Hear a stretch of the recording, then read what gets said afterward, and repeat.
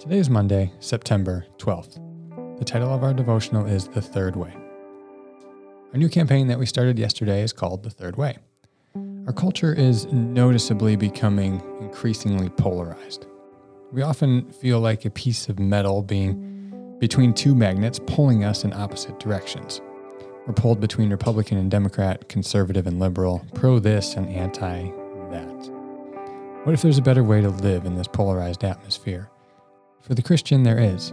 It is the third way, the way of Jesus.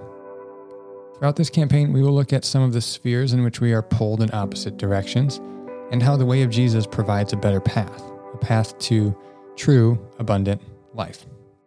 As I reflect on this topic, I think we have to begin with the reality of our nature.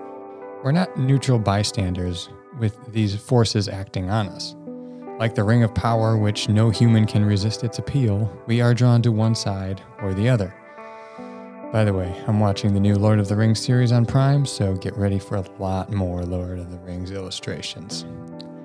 Our sinful nature desires to be pulled into the first or the second way in this framework.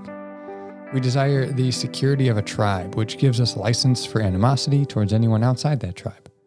The way of Jesus, of course, provides us a tribe of sorts, but in the church that is, but it calls us to love those outside of our tribe, even our enemies.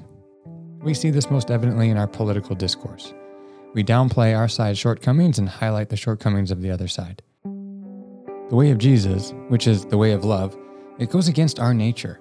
And to truly walk in the way of Jesus is a gift of grace that must be empowered by the Holy Spirit. For Christians, then, our way of life and our thinking must first be informed by the Sermon on the Mount and the teachings of Jesus. Read that statement again. For Christians, our way of life and our thinking must first and foremost be informed by the Sermon on the Mount and the teachings of Jesus. Few Christians, I think, would actually disagree with that. Yet, I'm perplexed at how a country in which a majority of people claim to be Christian is becoming so increasingly polarized, and the rhetoric is so vitriolic.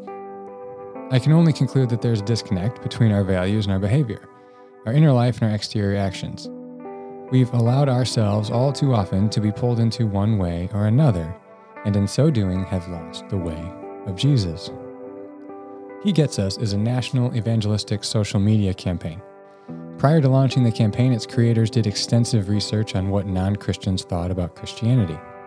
In their research, they found that many had positive associations with Jesus, but very negative associations with the church, the word Christian, and some of the more difficult to believe doctrines.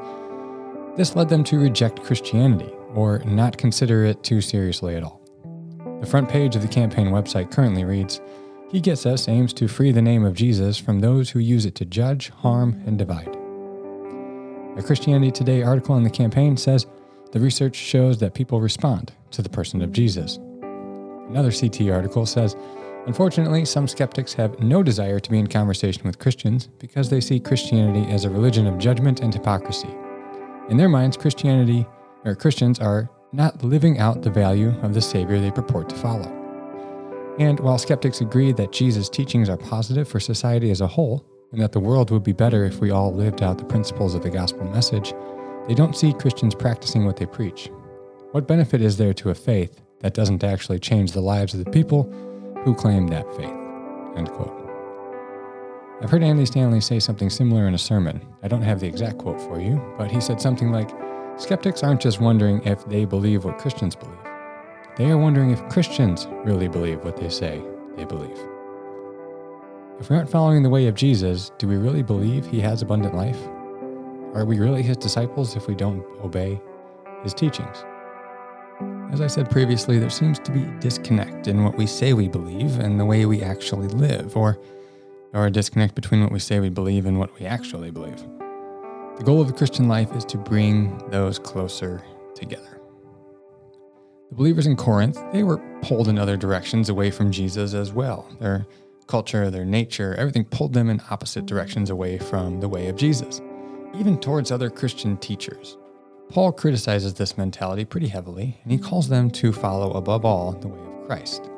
1 Corinthians 1:12-13 says, "What I mean is this, one of you says, I follow Paul, another, I follow Apollos, another, I follow Cephas, still another, I follow Christ. Is Christ divided? That's a good question, right? Was Paul crucified for you? Were you baptized in the name of Paul? And then fast forwarding a few verses to verse 17, for Christ did not send me to baptize, but to preach the gospel, not with wisdom and eloquence, lest the cross of Christ be emptied of its power. What Paul is doing here is calling the Corinthians to center their way of life, not around another teacher or another thing, but around Christ himself. Is Christ divided? We are to follow Christ first and foremost in his way. This campaign will be about avoiding the other ways in our culture and following and pursuing the way of Christ wholeheartedly. For additional content, I've linked you to those 2 articles from Christianity Today that I referenced in the devotional for today.